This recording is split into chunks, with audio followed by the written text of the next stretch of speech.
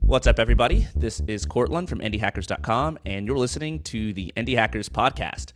More people than ever are building cool stuff online and making a lot of money in the process. And on this show, I sit down with these indie hackers to discuss the ideas, the opportunities, and the strategies they're taking advantage of so the rest of us can do the same. I'm here with Peter Levels. He's a man who needs very little introduction, but I'll do one anyway. You're the founder of Nomad List, sort of the hub for digital nomads. You're the founder of Remote OK, the biggest remote job board in the world. And you're probably the primary inspiration for Indie Hackers itself. And I think it's been like 4 years now. Yeah, it's been 4 years since you've been on the show, so this is your second time. How's it going? I'm great, man. So nice to see you again. It feels like a century. It feels like we spoke last like 100 years ago. Yeah, it's great to see you, man. I heard you've been living on offline life recently, so that's really nice to hear. I've been super chill. I've been much less of a workaholic than I've ever been in my entire life, and it's like disorienting because I'm like, what do I do with myself? Like, what do I do? And like, it's hard to like find hobbies and stuff because like they sometimes don't feel like as meaningful as like doing like a crazy all-in startup or being super passionate. I'm like, I guess I'm gonna collect a lot of plants and like water them, but I'm like, this feels pointless. So maybe I'll get back into it soon. Oh, so nice. Yeah, I know exactly the feeling you're talking about. Yeah, I've been trying to slow down as well, repeatedly over the last few years, but I don't know, man. It goes in cycles, right? Like you go in these work times and then you feel like burned out. You're like, oh my God, I work too much. And then you want to relax, but then you get bored because you've done real life, and real life also gets boring after a while. So it's like this endless dance, right? Yeah. You just switch from one to the other. Although you're like, I don't view you as like a cyclic person because it's like what we were talking about last week. You're like, oh, I've realized that I've shipped for 1,000 days straight on work in progress, the community. So it's like literally not a single day in the last 1,000 days have you missed. Yeah. And that's real consistency, Yeah. I feel like I've had that for like maybe 34 years. I've read that from probably like age 8 to age 34, and then just like. Wait, from age 8 to age 34, you've been working nonstop? Basically. Wow, age 8 was no like, way. I want to get an MIT. And then it was like, work super hard. A brief stint where I was like, I want to become a professional StarCraft player. And then I realized like I wasn't as good as all the Koreans. And then back to just working and then graduating college, startup grind. And then eventually Indie Hackers and grinding on that. And then like, 6 months ago was the first time like, what if I just chilled out? Yeah. I think I'm exactly the same, actually. Yeah, it's something like from like 7 or 8, yeah. Like you want to, that's already when the ambition started for us, I guess. Yeah. It's kind of like, what's the meaning of all of it, right? Like, are you driven by like some outcome that you're trying to achieve by being so ambitious, or is this like a thing that you just have to do for its own sake? Like even if you weren't making any money or you weren't becoming famous, because like you have so many projects that are so successful that make millions of dollars. Yeah. That you have tons of fans. You're tweeting constantly. Like, is that the point? Yeah, I think it's a really good question, and I think we're in a very similar situation where you probably don't do it as much for the money anymore because we're quite financially stable, and you generally want to do it for because you like the process. You like to do something with your day, like you like to wake up for something, and you like to have this daily challenge where like something doesn't work, or there's like a competitor who's trying to take over, who's getting better than you. You want to have a goal in each day and that goal can span for weeks and months, right? But you want to have something you're working towards to, and I feel like I've spoken to a lot of people that are not in startups and don't have their own business and stuff, and a lot of them are really happy. Some of them tell me that they miss that thing we have, like this meaningful like pursuit, this probably unhealthy. It's not completely healthy. I think it's a mentally unhealthy pursuit because a lot of people want to do it, right? They want to get into business or startups, but it's really mentally taxing, I think, and you need to be a little bit strange to do it. It's an obsession for it. Like, I mean, if you want to win, you need to be obsessed. Like, look at Elon Musk, right? He's completely obsessed. He can barely keep relationships going. So it's not that really mentally stable, but like it does give you some kind of like meaningful thing that's different than like watching Netflix, Yeah. I don't know. I think like meaning often comes from doing things that are hard. Like if you're doing something that's entirely hedonistic and it just feels good the whole time, it's hard to ascribe it meaning, even if it's like helpful. But when there's like a part of it that's like a little bit self-sacrificial and you know, it'll be easier to do something else and yet you're still doing this, I think it forces you to dig and like try to find some deeper reason why you're doing this thing that's hard. And that's often like where you discover meaning. Yeah, and the hedonistic aspects like food or sex or whatever, they all, you adapt to them really fast, right? Yeah. Like if you don't have them, you want them, you're hungry. If you have them, you're like, okay, this was nice. And then you open your laptop again. And you're like, let's go make something, right? Or I don't know, if you're a painter, you start painting. So I think because the frame of the problem keeps changing and it's like perpetual, it never bores generally because the problem never ends, which is also the tiring part of it. You're like, you know, when is this business gonna end? Like when do I reach the goal? Because, you know, musicians, they always finish an album and then they're done. They can do the tour and they're done. And it feels really nice. Like I used to do that. And with a startup, with business, you keep going. Like when does it end? And when you sell, right? When you exit. But well, you've done like what? Like I think you had another tweet where you're talking about like how many projects that you shipped. And you said that. Yeah, I calculated. It was like 70 or something. Yeah, more than 70 projects. You said only 4 out of 70 plus projects that you ever did made any money and grew, which means that you have something like a 95% failure rate and a hit rate of only about like 5%, That's right. Which is crazy. That's I mean, like in a way, yeah. Like how much of your success with all the projects do you think comes from like just being this relentless shipper, which almost no one is. Like almost no one has like 70 projects they've really tried to ship. And how much of it comes from being like a strategic mastermind, you know, having the right business strategy, because you have a pretty like solid business background and education too. Well, this is obviously biased, but I do get tired from it's like the current zeitgeist in America where it's like everything is luck. If you're successful, it's luck. It's completely your upbringing and your background. And I do think that's a part of it. It's like definitely like some percentage, like maybe 40 or 50 or something. But what you see from this example, when you need to keep trying for loads of times, like 70 times or more, 100 times, and you might get a few successes. And if you try once, it's probably not going to work because the odds are not there. And I mean, I'm not a mathematician or a statistician, but I do believe that if you keep trying something, you can somehow, you don't change the odds, but you keep playing the odds. And there must be a statistical fallacy in this, but I do think your rate of maybe getting success gets higher, I think, when you keep trying. Yeah. And I think so too. Because, I mean, you're building skills and stuff. It's like, it's not like you're just rolling the same set of dice. It's like you're rolling the same set of dice. Yeah, but now, that's like, it. You're a little bit better at like, you like figure out the physics of the dice because you've failed a bunch of startups. So you're like, okay, don't do that mistake again. Or I really don't like these types of projects.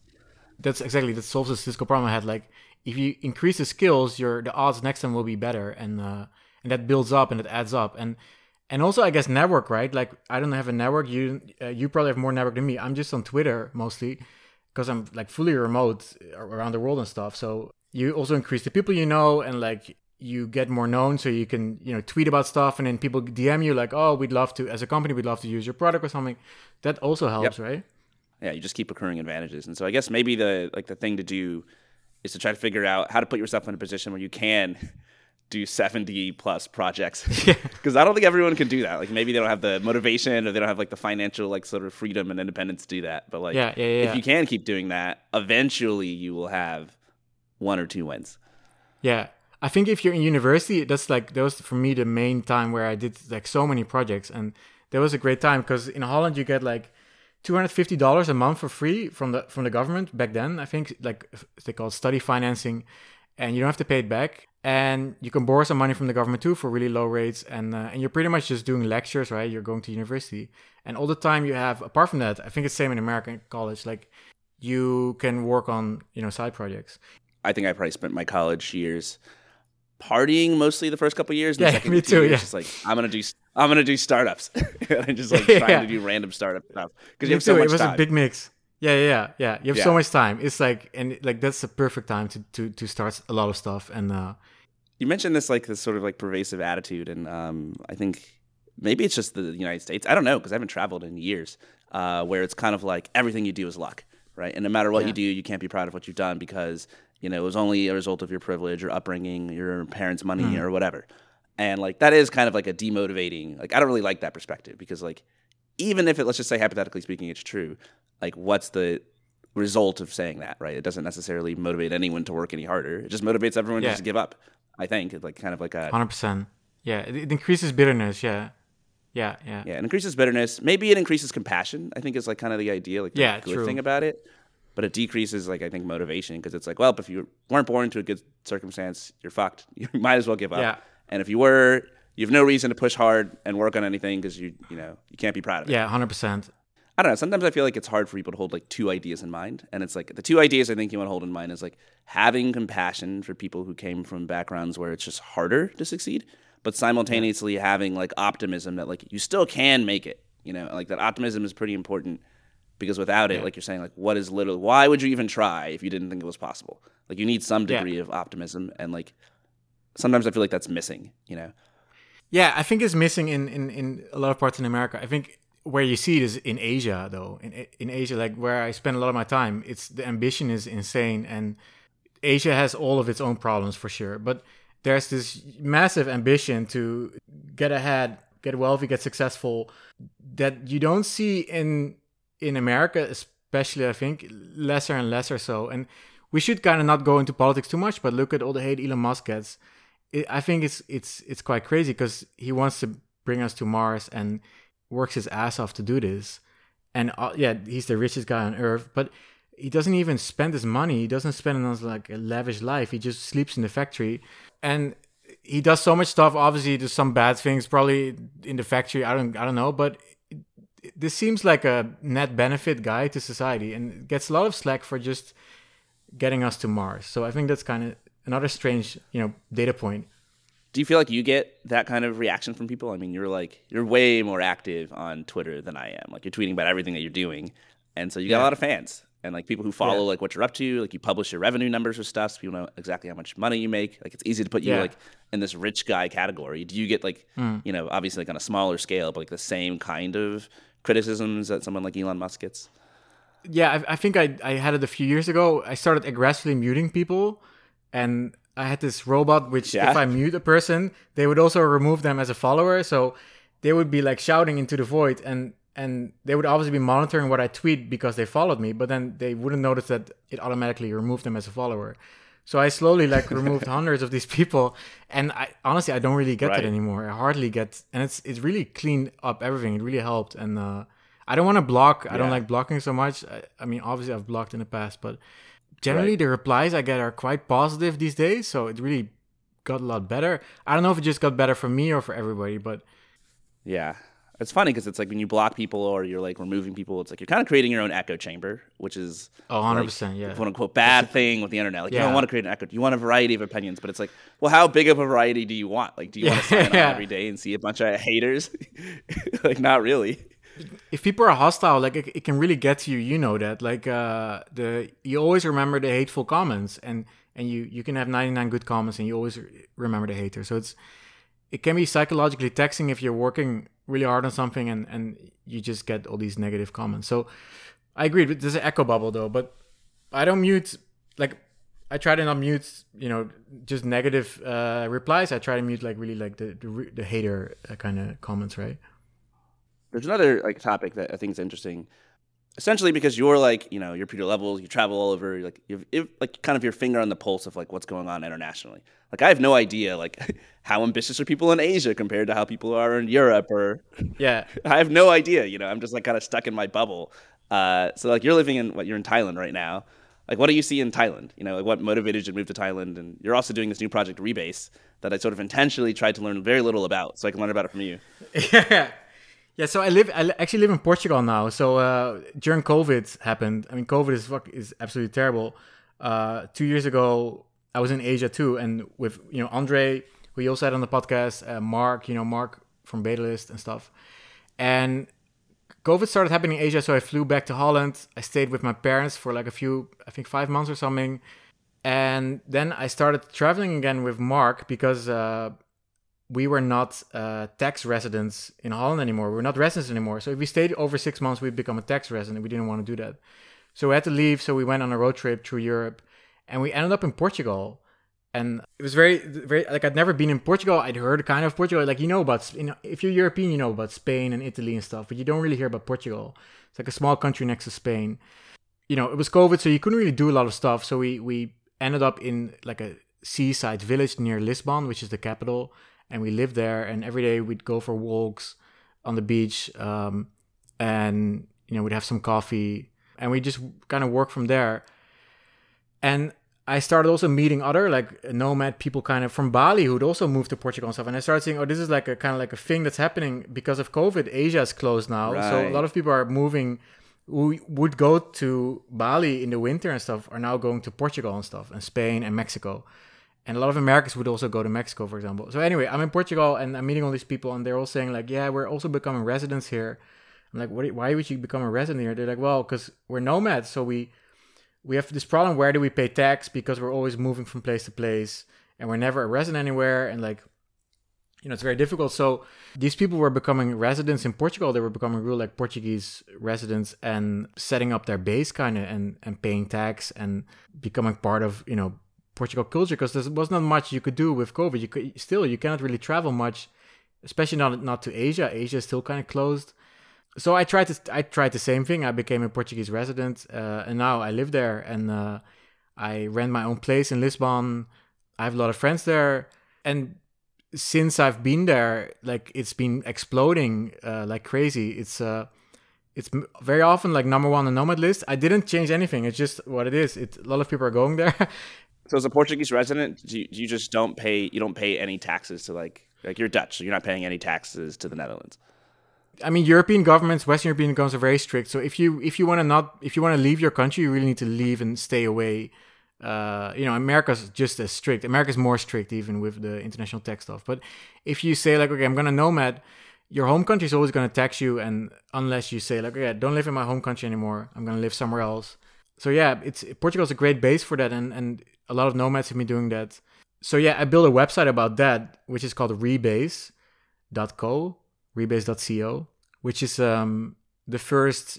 It's kind of inspired by Stripe Atlas. I mean, you kind of work for Stripe, so you know Atlas very well. Stripe Atlas is like a service to create a company online really easily. So they kind of make the whole process of creating a company much more easy with lawyers and stuff. And I did the same thing, but for immigration. So I smoothed out the whole immigration process to move to Portugal, showing all the benefits of Portugal. And that's been taken off now as well. So. Yeah, it's interesting to me the way that you work on projects. Like you're talking about musicians, they'll like put out an album and it's like this very final thing, and now they're done with it and they can just sort of like go on tour. And like with me and Indie Hackers, for example, like I've never had anything like that. Like I've just continued to work on Indie Hackers as this monolithic thing. Yes. But you have like all these different projects. Like you have Nomad List. I think it's like ADHD maybe. Yeah. Like you're like, okay, done with that, on to the next thing. So you get some of that like that hit of like I finished maybe, but like are you ever really finished? Like could you work Rebase into Nomad List? They're so related. They're both about digital nomads. Like why make a separate project? Why not just be like, okay, here's another branch of Nomad List? Honestly, I think these separate projects, they launch better, right? Because if you make a sub page on Indie Hackers or Nomad List, people are like, you made a sub page, but it's not really a new business, huh? But if you call it a new business with a new domain name and a new landing page, people are like, wow, this is like this new. Look at this new thing. I mean, that's also marketing, right? And you can always integrate it later. So I think it's kind of like a trick, but I think this is it's the same for Remote OK. Remote OK started as a page on Nomad List, like nomad jobs. But then I realized like 90% of remote work jobs are not nomads. They're like people that just like stay-at-home moms or stay-at-home dads. They just want to have a work-from-home job, right? So I split it off into its own website. And I think here this is the same case because this seems to be targeted at people that are kind of at the end of their nomad journey. Like they've been around the world for like a few years and they're like, okay, this is unsustainable. Or at least this is unsustainable in a legal way, in a tax way. And I want to build up a little bit of a base so I can still travel, but I have this Portugal thing and I live here and I get like healthcare, for example, from Portuguese government and I pay tax and and I think that's kind of what it is. Yeah, I'm reading through the list because you have a list of like benefits for why people should live in Portugal. Like the first one is the McDonald's in Portugal has the Royal Deluxe and the Big Tasty Double. I put that in as a joke, but then I accidentally deployed it to GitHub, so and now it's on there. 0% tax on foreign income, 0% tax on crypto, 0% tax on wealth. So this is all like very attractive for like entrepreneurs who are like, okay, I'm trying to like make money and build something. Like this seems pretty like a pretty good place to go. Yeah, and I think it's to Americans it's very similar to like the climate is very similar to California, but it's also very similar to like Miami and Austin, how they're attracting people from California right now. It's very the same concept. Like Portugal is attracting people, like also Americans, but also like, you know, Dutch people, Germans, UK, Denmark, Sweden, those kind of people where it's colder temperature, you know, and Portugal is warmer and they have these benefits, and and they need foreigners, you know, they need this this income. Another part of your website, you talk about how Portugal is still recovering from the 2008 financial crisis and experiencing a massive brain drain. And in 2021, they had the largest population decrease in the last 50 years. And so they're sort of in dire need of foreigners. And I've seen like the same thing in like certain cities in America. Just like I did this road trip last year, I guess a year and a half ago, where I was just driving around. And like whenever I wasn't in like a really big city center and I would talk to people, it was like pretty obvious, like, oh, there's a lot of brain drain. You know, like the most talented, ambitious people just left. You know, they didn't stay here. And a lot of times the places were really nice. You know, they were beautiful, the food was good, the weather was good. But like in terms of like if you wanted to be, you know, a nomad or so, you wanted to be surrounded by like this kind of energy of other ambitious people, like that wasn't there for you. So there's no reason to go. And it seems like Portugal's got like the best of both. It's like beautiful, but despite the brain drain, like for some reason you got all these people sort of collapsing and coalescing in this one place. Yeah, but you hit the nail on the head. This is not just like it's loads of places that can do this. Like US is super ahead with remote work. They were before, and they're ahead with this migration also, because you see, for example, in America, in US, ski resorts, snow resorts are sold out everywhere, off season now. Like Pat Walsh told me this because I think his friends work at a ski resort, and people are moving into ski resorts just to snowboard all day and work remotely. You know, they work a little bit, they have breakfast, and then they go ski, and it's amazing. You see people move to, like, I think Tulsa, Oklahoma. They pay $10,000 now for you to move there. So cities are trying to attract people, countries are trying to attract people, remote workers. Balaji on Twitter, I don't know if you know him, probably you know him, very famous on Twitter. He talks a lot about like the network state and the nation state. He talks about it in a very, very rational way. I'm a big fan, and I like that. I see it more in a more informal way. Like people just want to live in cool places where they have a nice balance between work and private. You know, just like going outside, going for a walk in nice clean air on the beach, for example, if that's your thing, or going skiing or whatever, if that's your thing. And all the places you saw on this road trip, well, a lot of them can do this because if they have fast internet, if they're usually very affordable because there has been a brain drain, right? There's been exodus of people. So yeah, all these places have opportunities to attract remote workers, I think. So do you think this will be like, you know, you're doing this thing with like Rebase. I mean, like, I guess your sort of business model is like you're charging people to like basically help onboard them, to set up their residency, and to help them file their tax return. It's kind of just like doing like, you know, you have no idea how to be a digital nomad. We're just going to do it for you. All the paperwork and stuff. Yeah. Do you want to like copy paste that to other places too? Yeah. So I've been polling Twitter because Twitter is really good for research now. And I've been asking, like, where do you people want to move next? Like, what's interesting for you? And people say like Dubai or Spain, Mexico. Yeah, it's mostly Mexico, Dubai, Spain, I think. I mean, Thailand, Bali, but I think the problem with the place in Asia for Europeans and Americans is just too far. Especially for Americans, Asia is just too far to settle down for a long time. Maybe when you're retired or something. But Americans are okay with settling down somewhat in Mexico, I think. And maybe some other parts of Latin America, like Colombia, Medellin, for example. And maybe you also see a lot of Americans in Portugal. You see a lot of Europeans in Portugal and Spain and stuff. So those are kind of places that seem more realistic. And like, I love Thailand. I love Asia. The problem is it's still hard to kind of integrate, or what you call assimilate here as a foreigner on the long term. It's very difficult. How's it like on the ground in Portugal right now with like lots of different sort of entrepreneurs and nomads moving there? Like, are you hanging out with them? Are you guys working in co-working spaces? Is it social? Yeah, I mean, Lisbon is super social. It's so social that you walk on the street, you go for coffee, and somebody shouts like, "Hey, Peter!" and then you walk there, and you're like, "Hey, how are you?" And that's how I met some people. And then at the same night, we went to a house party outside on the roof, so it was COVID safe, kind of. Yeah. But yeah, it's super easy to meet people. It's kind of like the people like we know, you know, kind of tech people, but also artists. You now have the crypto people moving in from Web3 and stuff. Like there was a big crypto conference, I think, recently.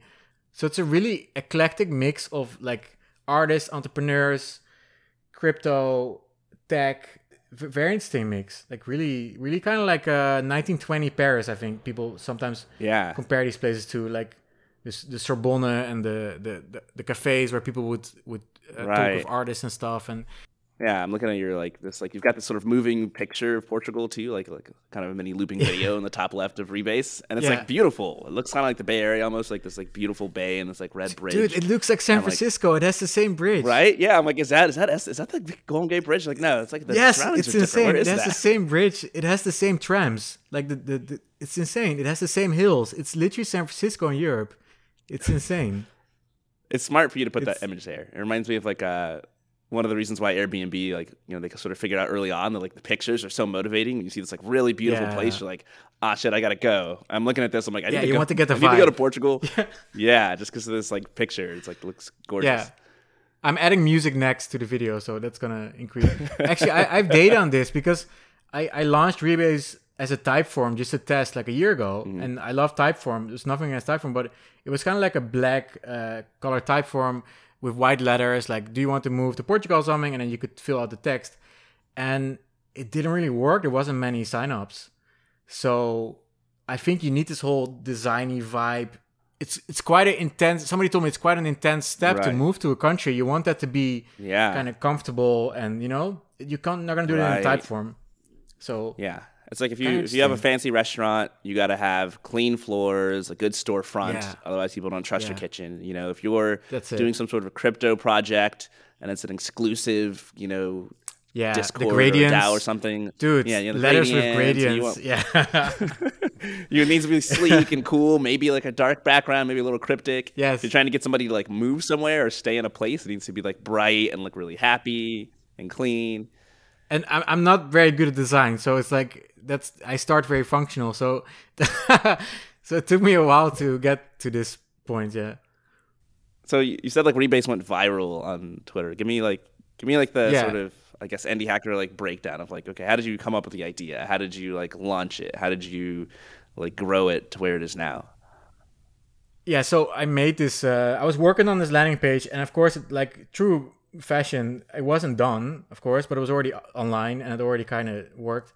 So I made a photo of me sitting on my bed, working on it with my laptop, like just like I'm sitting here in bed with my laptop and Rebase being open. And then I wrote the tweet like, POV building an immigration as a service startup. And then everybody started retweeting it, and they asked the URL, and I gave the URL, and then everybody started signing up.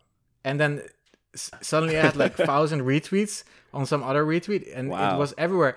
And then, you know, that point, you probably had the same with indie hackers, like where your friends start sending that their friends sent something that you made. And then, you know, it's viral, you know?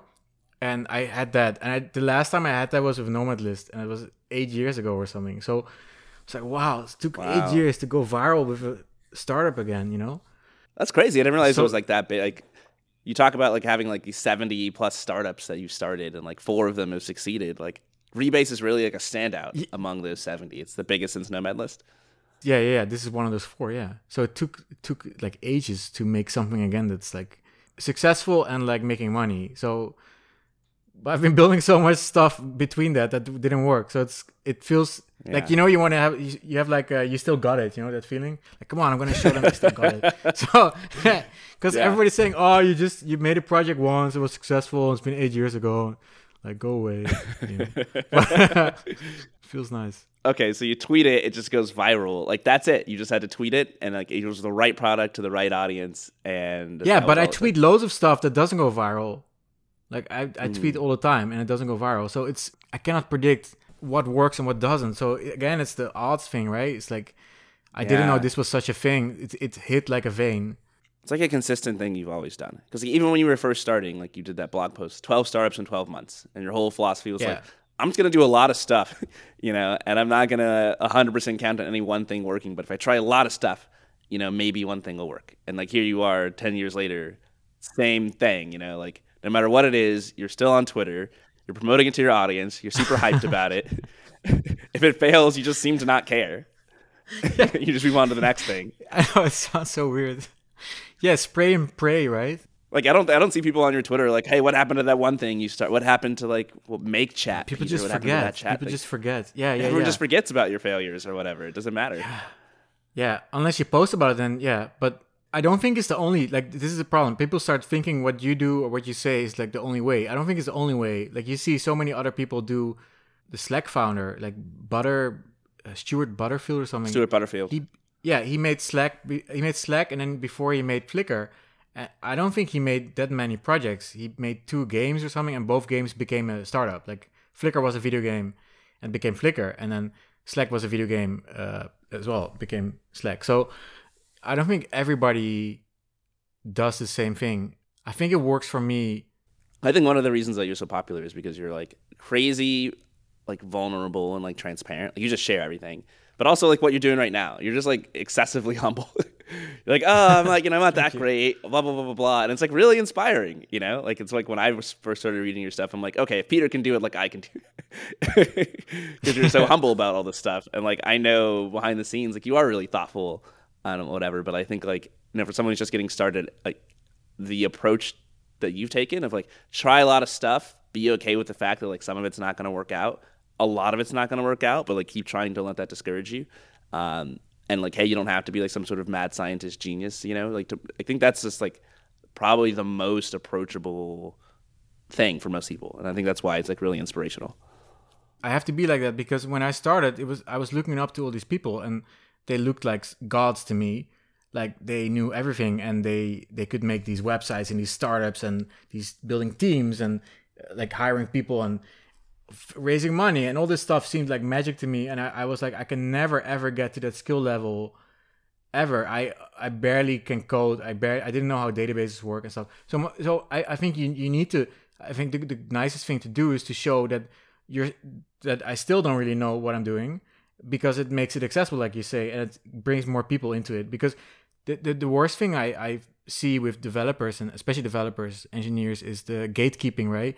Like, where it's like, oh, you need to code things in a certain way, and you need to do this in a certain way, or but there is no certain way. Of course, you can just do whatever you want as long as it's legal, and you can ship a startup. And the most cool thing in creativity, like new projects, are built with these weird creative constraints where, because you don't know how to do things properly, you do it completely wrong, but it still kind of works, and it ends up very different because the process is so different.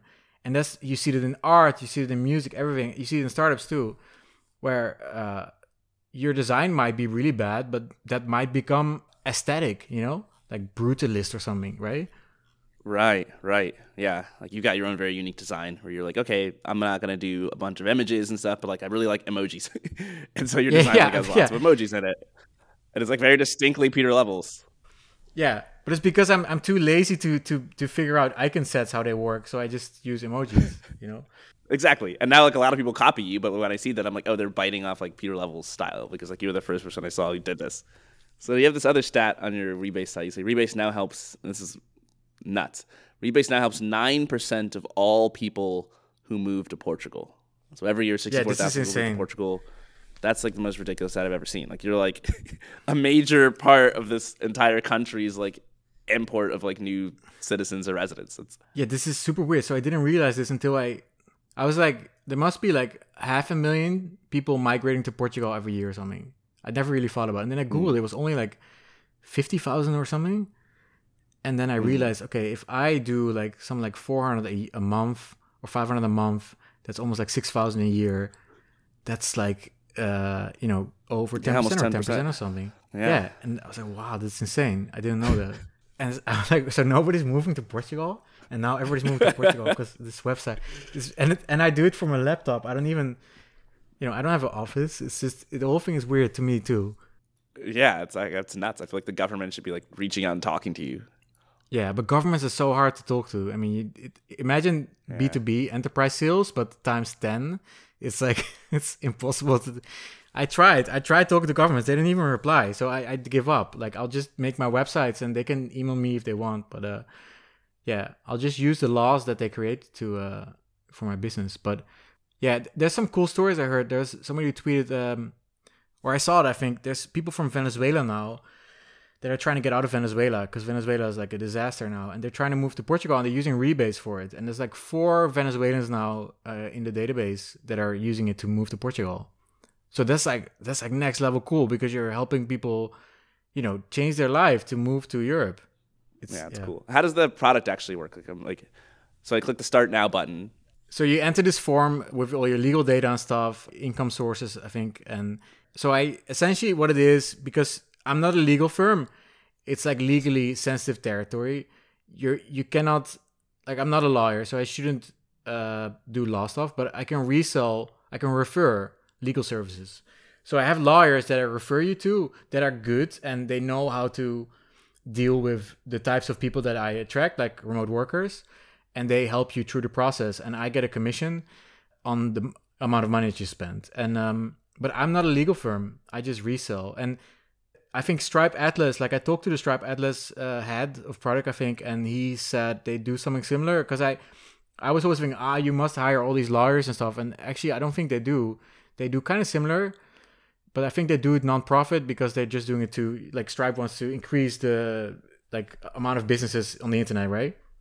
It's like the mission.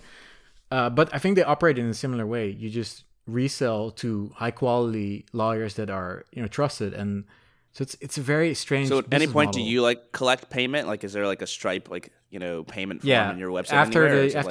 After you fill out the form, there's a Stripe checkout, and you pay. And then there's a dashboard where I've used Stripe a lot. Like I use Stripe for KYC, so know your customer. So the moment you've paid, you get into the dashboard where you need to do KYC with Stripe Identity. So Stripe Identity is a service on Stripe where you can upload your passport.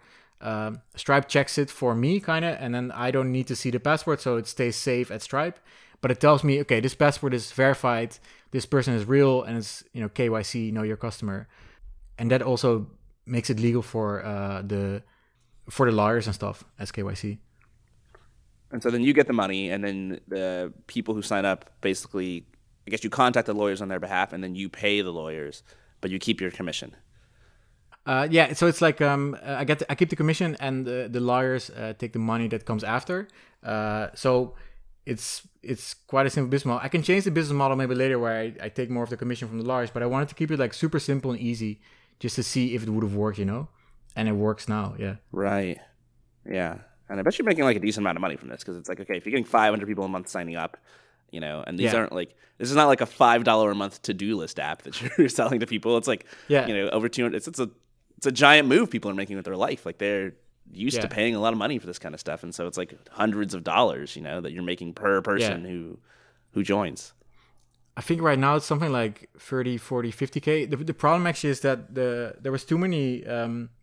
Like, this lawyer was used to getting like 50 customers a month, and suddenly I brought him like 400. So they were just this huge bottleneck. So I needed to email these people like, okay, it's going to take a little bit longer because it's been going viral and too many people signed up. I closed the sign up for a few times as well. And now they've been hiring more people. They've been hiring 5 more people who they need to train them now for the back office and stuff. So they're also growing now. Yeah. So it's kind of cool. Yeah. Yeah. Also, since I guess the last time we talked, you hadn't even started Remote OK. So it's not like the biggest remote job board in the world. So not only is like Rebase taking off, but like in the last 4 years, you have this other project that's now making, I think, millions of dollars and is like huge. And so like you just like keep having like hit after hit. And then between those hits, like a bunch of failures that nobody remembers, but it doesn't matter. Let's talk about Remote OK, because it's all in the same vein, right? Nomad List, or like, your digital nomads. Remote OK, like get a remote job. Rebase, like relocate to Portugal. Like, you're sticking into your wheelhouse, but they're just different aspects of it, and they become like these huge projects. So like, what's the story behind Remote OK? Yeah, so I started it as, like I said before, like nomad jobs. Like I built Nomad List first, and then after a few months, people were like, okay, is there remote jobs we can do as nomads? And back then, remote jobs weren't even big yet. It wasn't like a big thing. And there was still a lot of stigma against remote work. This was like 2014, 2015. I remember Buffer was pushing remote work really hard. A few other companies, I think Automatic from WordPress were pushing it, yeah. And so those were the ones hiring, Zapier too. But it wasn't a big thing at all. And so I built this job board, Nomad Jobs, and then I spun it off as Remote OK because I realized quickly, like I said before, that most remote jobs are not for nomads. Most people are not nomads. That's like 95% of the remote job market is not nomads. It's just normal people that are want to work from home, for example. So I spun it off as Remote OK, and the first year it didn't even make money. I think it was just I was aggregating a lot of jobs from non-remote job boards, because there was not really a lot of remote job boards except mine, but there was classic job boards which had remote jobs, and they would be located in remote Oregon. So remote is a city in Oregon or a village. So I would just take those jobs and then put them in on my site. That was a real big problem back then. And this kind of started growing. I started charging like $1 for a job post. So companies started directly posting on my site as well. After a few years, like it made okay money. But then when COVID happened, like everything changed. It was like if you look at the revenue chart, it's like on remoteok.com/open. It's it just goes up radically. Basically 2020, it just took off, the trajectory changed. And then also like 2021, like around like March or April, it just took off again. Like a whole different trajectory. Now it's at like... and I didn't do much stuff. That's the weird thing. So I think Sahil from Gumroad tweeted this once, that it's all about like the market. Like you think you're doing it, but the market is doing it. And as long as you're in the market, you will benefit from the market. And I think this is super true. Like suddenly remote work is mainstream now. Like, I mean, we were pushing for it for years. We were tweeting about it relentlessly. Like the remote work is the future, and nobody believed us. And then suddenly just a worldwide pandemic and everything changes. It's insane. It's like, how do you predict this? You cannot predict this. And it's also grim, because it's a really bad thing, a pandemic. It's like a lot of people died. Millions of people died. Right. And it's good for your business. It's a very strange feeling. Yeah, it's strange. I've seen this so much on Indie Hackers, where like most people that I interview have tech businesses. And like if any category of business did well during the pandemic, it was online tech businesses. And it is like this weird juxtaposition between like, well, it's hard not to be happy when your business is doing well, but it's also like, damn, you're like happy that like essentially this like worldwide tragedy occurred. Yeah. Like no one would like, if we could all go back, like no one would want the pandemic to happen. Yeah, it's not good, and it's just like wars have changed society, right? Like society changes, I think, very slowly and then very radically, right? Like revolutions happen, like spikes, and yeah, it's cool that things change, but right.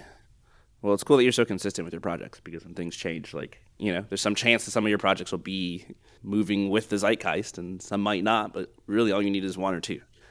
And Remote OK, like obviously remote work, like, humongous now. It's like huge. I'm looking at the job board right now, and it's like you have like seemingly like hundreds or thousands of posts on your job board. It's like got to be it's the number one remote job board, so you just beat out all the other remote job boards.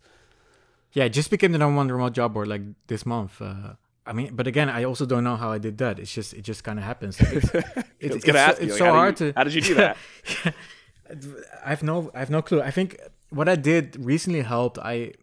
There was this whole trend of like, I woke up, I drank coffee, and I was browsing Reddit, and there was this meme that went viral about like a South Park meme, like, if you want me to apply for this job, then tell me what salary it is or something. I forgot the joke. I'm so bad at jokes, but it was like 50,000 upvotes. Like people want job posts with salaries. So I was like, okay, this is obviously again like a society thing. Like everybody thinks the same about something. So this is a cultural moment. So I started tweeting about this meme, and I was like, okay, maybe I should just require companies to show salaries on the site, like not just optional, because I had it on the site, it was optional. So I'm like, okay, let's just go to to my code editor and make this input type text box required, and I check it with JavaScript if it's required, if it's filled in or not, and immediately I started getting the emails from the companies being angry. Like, of course, we don't want to share our salary and blah, blah, blah. And I was like, yeah, but come on. And I was just fighting with them over email. And meanwhile, I was tweeting about it as well. And that it was really hard to do this because like big companies that pay like, $20,000 for a job post bundle, like 10 jobs at the same time or more. And they were trying to get out of not showing salaries. And then I think it was February this year, Colorado, I think, the state of Colorado made it a law to require job posting to show salaries. So I was like, okay, now it's not just my thing, it's actually a law.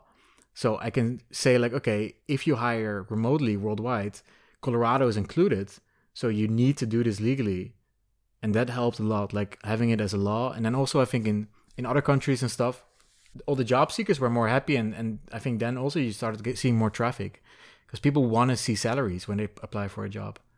It's like, in a way, like these things that the internet is like, that you think would come with the internet, like transparency. Okay, you have so many people on the internet, there's so much more competition. Ultimately, things should get more transparent, or like, the sort of like distribution of people geographically. Like anybody can work from anywhere because of the internet, so you should see people spread out. And yet it's taken like 30 years to get to this point, where we're starting to see some of these things happen. I think the strangest part with remote work was that in, I think, 2014, there was entire San Francisco tech, like VCs and startup founders were fighting against remote work. And it was weird for me because I was like, this is the center of tech. These people make the big internet companies, which is the internet. It's like a virtual concept. And they cannot work remotely. They cannot accept that you can work from around the world, that we have internet to just connect with each other like we do now. And it's so weird. And so bizarre. It's weird, like how like uneven like the distribution of technology is too. Because I remember like 2004 playing World of Warcraft as like a 17-year-old, and like we were basically living in the future. We were always on basically the Discord of the time, and we would be on TeamSpeak, which would be like a giant like audio chat like Clubhouse or something, and it'd be like 40 people, and they were distributed remote all over the world, and they had different little jobs as part of like our guild, and we'd be on every night like talking. And that was like 2004, and yeah, like that was like a video game. And that wasn't just me, that was like millions of people doing that, and now it's like 15, 16 years later, people were sort of just catching on to this stuff. I was in Quake 2 clans. We were already doing this. We were already in the metaverse as well. So, yeah. It took a long ass time. And I'm looking at your graph for Remote OK. Like, even Remote OK took a long time. Like, okay, the very beginning of your revenue graph is like 2015. And so I look at it today, and it's like, okay, you're at like $1.4 million a year run rate. Like, that's huge. Yeah. Like it's job boards like printing cash, but like, for many years, your revenue run rate was like, $10,000, $20,000, $30,000. Yeah, I mean, it was good, but I was convinced it was gonna kind of stay there, and for a while it stayed there. It was kind of like like this. I remember feeling like kind of like mad about it in like 2016, 2017, because it was just nothing was growing. It was kind of like going like this, and Nomadlist was the same. It didn't grow, and I was like, okay, this is it. I mean, just be happy. You made it's still a lot of money. It was like, I guess like right. $500K a year or something. So $500,000 a year was still a lot of money. But I was like, okay, maybe it's not going to grow much more. And then COVID. Yeah. At the end of 2016, so I'll just read some of the numbers. At the end of 2016, Remote OK was making $30,000 a year. At the end of 2017, so this is like 3 years in, you're making $82,000 a year. So now it's like a pretty, like okay salary. And then in 2018, it grew quite a lot. It's making like $200,000 a year. And then at the end of 2019, right before the pandemic, it's making almost $300,000 a year. So like it grew to like a pretty sizable amount. But like compared to the last couple of years, that's like that almost looks like just like flat on the graph. Like you can't even see it. It looks like no growth. And the first 2 years definitely look flat on the graph. You're putting so much effort into the site, and like it's kind of like you're not seeing a lot of like reaction in terms of the revenue based on the effort you're putting in. And that's when people quit, like the first couple of years where it's flat. Yes, they always quit the first 5 years. And the reason I didn't quit was because I was in music before. I was in drum and bass, electronic music, and I quit after like 5 years. And then I remember the people that started at the same time as me, they continued, and they went for like a whole decade, like for 10 years. They became world famous. They became like in that scene, in the music scene, they became world famous DJs. And I gave up. So I gave up too fast, I think, with music. And I didn't want to do that again. So I'm like, I'm just going to do this for 10 years, at least, and see where it ends up. And I think it's a 10-year rule or something, like 10,000 hour rule, right? Like you need to do something for a very long time to get good at it. I think 10 years is it's a really long time, but it's a good time to see if you can get something somewhere. Because you've done it over and over and over and over and over. And yeah. You really understand the industry kind of after that time, I think. What do you think you understand about like launching these products and building startups that you sort of accrued from probably spending at least 10,000 hours on this stuff over the past decade? I think the biggest mistake that people make is that the only focus should be your user and the customer and how you make them happy. and it doesn't have to be like very special. It has to do a basic function like really, really well. Like Nomad List tells you if you have specific preferences where to live, like I want to live in a warm place in January in Europe. Okay, it will tell you that exactly. It's a very simple problem, and it solves that problem very, very easily, very fast. And Remote-OK, you say I need a remote PHP job. Okay, you can find that really easily. And this amount of salary and this company information, blah, blah. And it's very simple, but it does everything that the user wants in what I think is the best way a user wants it. And you see all these other websites, they look too good. They have too many gradients, and they're right. Too aesthetically pleasing. There's too much focus on all this stuff.